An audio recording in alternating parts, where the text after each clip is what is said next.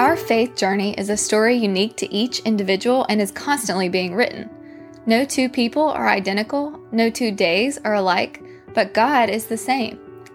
This is the Real Stories of Life with God podcast, a place for honest conversations about life and faith. I'm your host, Chelsea Eubank, and I'm really glad you're here. Let's jump into today's episode. I say we jump right in. I mean, it's hard to introduce your longest standing best friend. So I'm just going to say that, and I'm going to let you tell us about yourself. Okay. I'm Mary Beth Stiles. I am from Augusta and went to school with Chelsea since the second grade. You've been my best friend since the second grade, and I don't even know the math on that. I'm married to Hunter. We met at Mercer, and we have 3 kids. Charlie is 5, Tucker is 3, and Olivia is 4.5 months. And we live outside of Athens and Watkinsville. Okay. My first question for you is, what currently stirs your love for God? I feel like this is a super cheesy mom answer, but just like being around my kids stirs my heart for God and just like shows me how kind He's been to me and just how kind He is to my family, and watching my kids grow. Just being their mom is like the best. Has it always been like that for you, or did you grow into that the more kids you have? I feel like I grew into it. I definitely had one of my biggest motherhood breakdowns the day you met Charlie. I had never changed a diaper until I had him. I'd never really babysat. I have no cousins, no nieces or nephews. So I just was never around kids. And then I had Charlie, and I was just like, what in the world? What do I do with this child? I remember when the nurses left the room, like after delivery and everything was settled down. I just remember thinking like, wait, like you're leaving him with us? My husband has 3 older brothers and has tons of cousins and grew up with kids. So he really took the lead for the first couple of weeks with Charlie. I just didn't know what to do. I would ask Hunter. I'd be like, do I feed him now? Why is he crying? Like, what do I do? So it definitely is something I've grown into. Motherhood definitely shows how selfish you are and can be. But the more kids you have, I feel like the more confidence you have.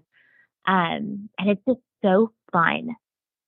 My boys are really close in age, and they're wild and just full of so much personality and so active. And they just make me laugh so hard every day. I do glean that from you, that joy. You enjoy your kids, and it's a really very obvious thing, and it's a very impactful thing to the people around you. So I would for sure say stick to that, because definitely you encourage a lot of people with that, especially me. Thank you. My next question is there anything that currently stifles your love for the Lord? Yeah. So on the same kind of subject, I think just the busyness of motherhood takes away from my time with the Lord, but also like the margin to notice Him. As much as I notice Him, kids, we are so busy, and there's always something to be done. There's always a mess to clean up, or someone to discipline, or someone to be with. It's really easy to put the Lord on the back burner.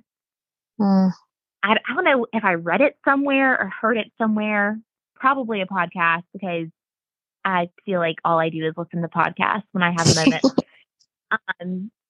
But anyway, the person, whoever said it, said, if Satan can't make you sin, he will make you busy. And that definitely rung true. My life and my motherhood, I have to be super intentional with doing Bible studies and like getting in the Word. And I'm not really someone that just like is going to open up the Bible and start reading. I really need to have a plan.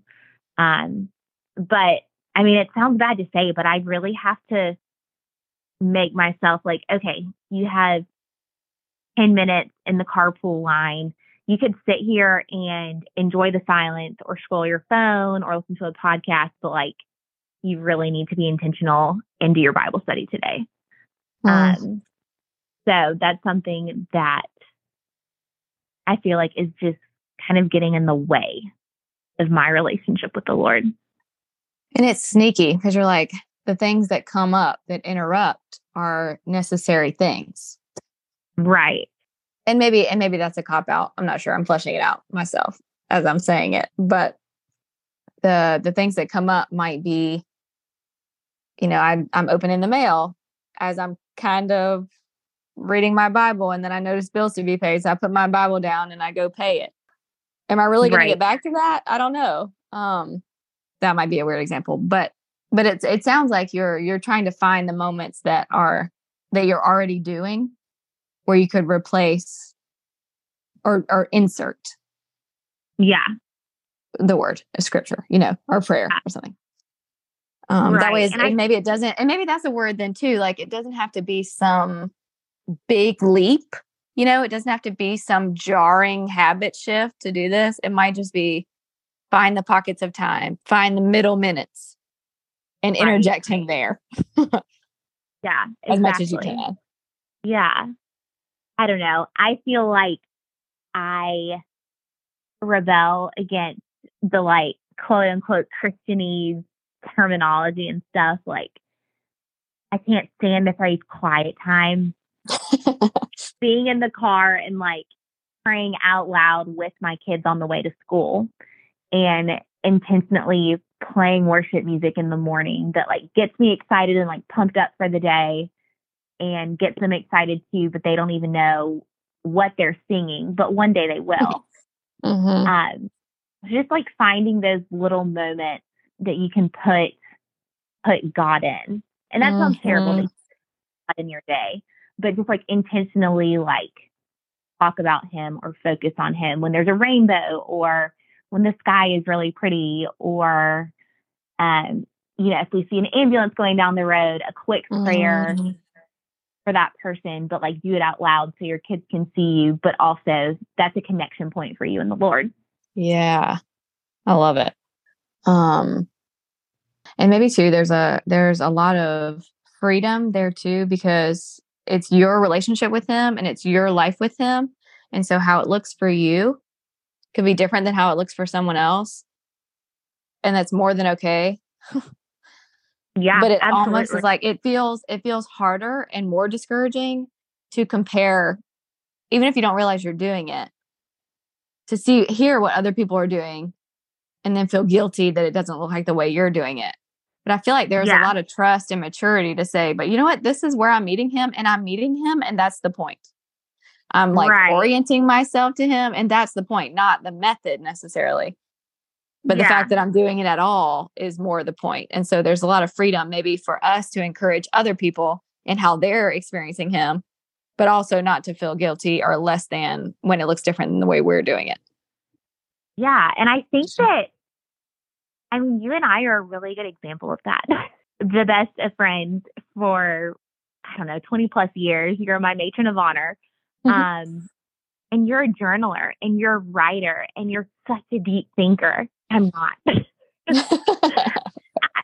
I've tried to start a journal about 100 times and I'm just not that person. I am so black and white and like, the Bible says it. I just kind of take it for what it is. And that is so cool. And like, I don't know, like, I just don't, and maybe something's wrong with that. I don't think so. But you have like such this beautiful way with words and what you say in like a 500 word paragraph. I'm just like, can say it in 3 words. Right. And I think how you experience the Lord and how you study him is probably so different from what I do. But I think the Lord is creative, and I think he appreciates that he made us so differently and made us to worship and experience him in different ways. Yes. Because I heard someone say one time, they were like, I think we forget that God ministers to us and he cares about us and he provides and he loves us and he cares for us. But we also can minister to his heart by worshiping him and adoring him and loving him. And so if we all did it the same way, I want to go out on an imaginative limb and say that God might be bored. Yeah. How cool is it that he gets to receive that love from you differently than he receives it from me? Yeah, for sure. Okay.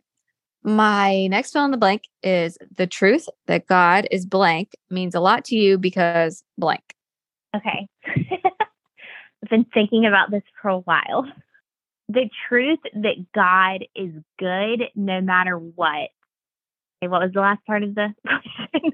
Means a lot to you because Means a lot to me because no matter what, I know that he is working everything for my good. I'm not even sure if that made sense. Yeah. Okay. So the truth that God is good no matter what means a lot to you because you can trust that he's doing something good in anything, maybe. Yes. Okay. You have such a better way with words than me. But I guess to expand on that, for the past couple of years, I've just kind of been thinking through God's goodness. And I don't know if it was the time in which I was growing up or growing up in the Bible Belt or what it was, but I just had this image of God as this kind of grumpy grandpa, but that kind of had a magic wand and would make things happen to you based on your actions and if you were good or you were bad. So if something bad happened to you, you must deserve it because you did something. Mm. And I mean, it really wasn't until recently that I just had studied him, and he is a good God no matter what. So because the fall of humanity, bad things are going to happen all of the time. But in God's goodness, he can make them for your good. He can turn things around. He can show you himself through those things. Mm. So a couple of years ago, I had a miscarriage. And it was really through that I realized I hadn't done something bad for that to happen. It happened because we live in a fallen world. But I knew that God could make something beautiful out of that because in his character, he can't do mean things to you. He can't be negative. He can't be unkind. Those aren't the qualities of God. But things happen and he can teach you things through them. He can show you his love. He has a beautiful plan that we in our finite nature can't see. And I'm not even sure if any of this makes sense, but that's just something I've really wrestled with the past couple of years. I just remember growing up, when Katrina happened to New Orleans, it was kind of well, people down there gamble, so this hurts them to teach them that their ways were bad. And that's not actually how God works. That's pretty terrible theology. So I think just the truth that God is good no matter what has just been really powerful to me the past couple of years. Because bad things are going to happen, but he is so kind that we get to draw closer to him in those times, and he gets to reveal himself to us. We could just stop right there. I don't think I need to say anything. Not that you need me to say anything. I don't even know if I have anything other than trusting his nature when what you see doesn't really make sense. I feel like is a huge deepening of your faith, Yeah. And I Yeah. don't know that I think that's something that we have to learn over and over in our lives. Yes. Yes. Like, I can't say that I've learned that yet by any means, but I think, just like you have to train for a marathon, those hardships are training us and like training us in righteousness. Yeah. Especially like just experiencing firsthand, you being able to say that I went through something very hard, and the thing that I want and hope for is God to be God. Not for my way to be happening. Yeah. Right? It's easy. I mean, I like want to put a caveat in that and be like, it's easy for me to say that now because we did have our third child and he's beautiful and perfect and healthy. I don't know that I could be so confident in that if we were still waiting, but I hope I could be. I hope that like my faith would be even stronger. So yeah, and maybe saying what you said earlier, that we're never going to fully arrive there, and so knowing that it's a daily choice is maybe the thing to remember too. Yeah. Like, you're never going to be like, oh, I believe that he's good, now I don't have to try. Yeah. Like, that is never going to happen. As much as we would love for that to happen, because I think I can relate to that tension. Like, I would love to get to a place where this wasn't hard, where hard things didn't feel so uncomfortable. I'm like, that is just not reality. And so what you said about maybe just growing in it and practicing it and choosing it, maybe that's what we have to remember, not the fact, I don't know. Yeah. And you can almost bring it full circle back to motherhood. It's never going to be easy. It's hard. This is the hardest thing I personally think I will ever do. But that doesn't mean that there's not good in it. Not learning and growing and getting better. But right when I think, oh, I've got it figured out, like my kids learn how to do something else. Right. Which I'm starting to wonder if we almost have to uproot that competency idol or that comfort idol, because I think that dependency is the goal, like is his point. Yeah. Like, I want you to walk as closely with me as possible. And a lot of times it being easy, you don't do it. Right. So if he's almost shifting a perspective and saying, in this hard thing, going back to all your answers, really, like all your responses, in this thing in life, whether it's great or hard or impossible, failing or disappointing, no matter what it is, God wants that thing to draw me closer to himself. He wants to give me himself. Yeah. And like, how kind is that? Yeah. I mean, because he's the best thing we could ever, desire or receive. I don't think we would depend and desire and need him and want him if we did not have the things in our life that felt really challenging. And we want them to be over, like you just said. Like, I don't think it'll ever not be hard. I don't want to constantly be looking ahead and saying, I will feel better when X, Y, and Z. This will be easier when X, Y, and Z, because if I'm always looking not where my feet are and saying, I'll be okay when I get to that point. I think I'm always going to be looking. I'm never going to be where my feet are. I'm never going to find God where my feet are. If I'm always saying, I'm depending on my own strength, and my own strength's going to feel better when I'm not in this season of life anymore, or when this circumstance is not happening anymore. Yeah. Man. And like, good. My other answer for that, fill in the blank. Oh yeah. Give it to me. Something about just like how God is the same as he was, back when he parted the Red Sea. That to this, how kind is it that the same God who did that, who provided the manna, who, I don't know, healed the bleeding woman, wants to have a relationship with us and like want these things that are going to happen in the world because we live in a fallen world to bring us closer to him individually. Like he wants what things are hard in your life to bring you to him. He wants Chelsea and he wants me and he wants my kids, like Yeah. child. Yeah. And I also wonder if it's worth making the distinction that calling something good, like it's almost like you need to redefine the word good. Yeah. Because what the world or what my flesh would say is good is no pain and no inconvenience and no self-denial and no take up your cross, that's what I'm tempted to think. It's good. How can I say that something that's hard or painful or suffering can even be good? And you almost have to like flip it on its head and say, I'm not saying it's good because it's pleasant or easy. I'm saying it's good because it's doing something. Because like your initial answer to the fill in the blank, because God is good no matter what.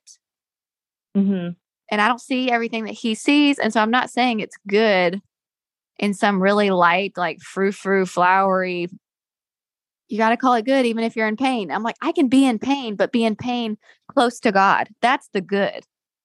That I get to be close to God when I'm doing it, when I'm going through it. Maybe I'm rambling, but that's what I'm trying to say. Like the good in it is that I get God no matter how I'm feeling about anything. Yeah. Or no matter what is happening to me, I get God. Right. Right. You are worth being pruned and refined because he wants that relationship. Yes. Yes. There we go. Oh, that stuff is good. That is good. My last question is, what is something you're looking forward to? We are leaving for the beach on Thursday. Nice. Yes, we're going with 2 couples and the kids, and I'm excited. It'll be good. It's just fun to get out of the routine. Yeah, I like it. Sounds great.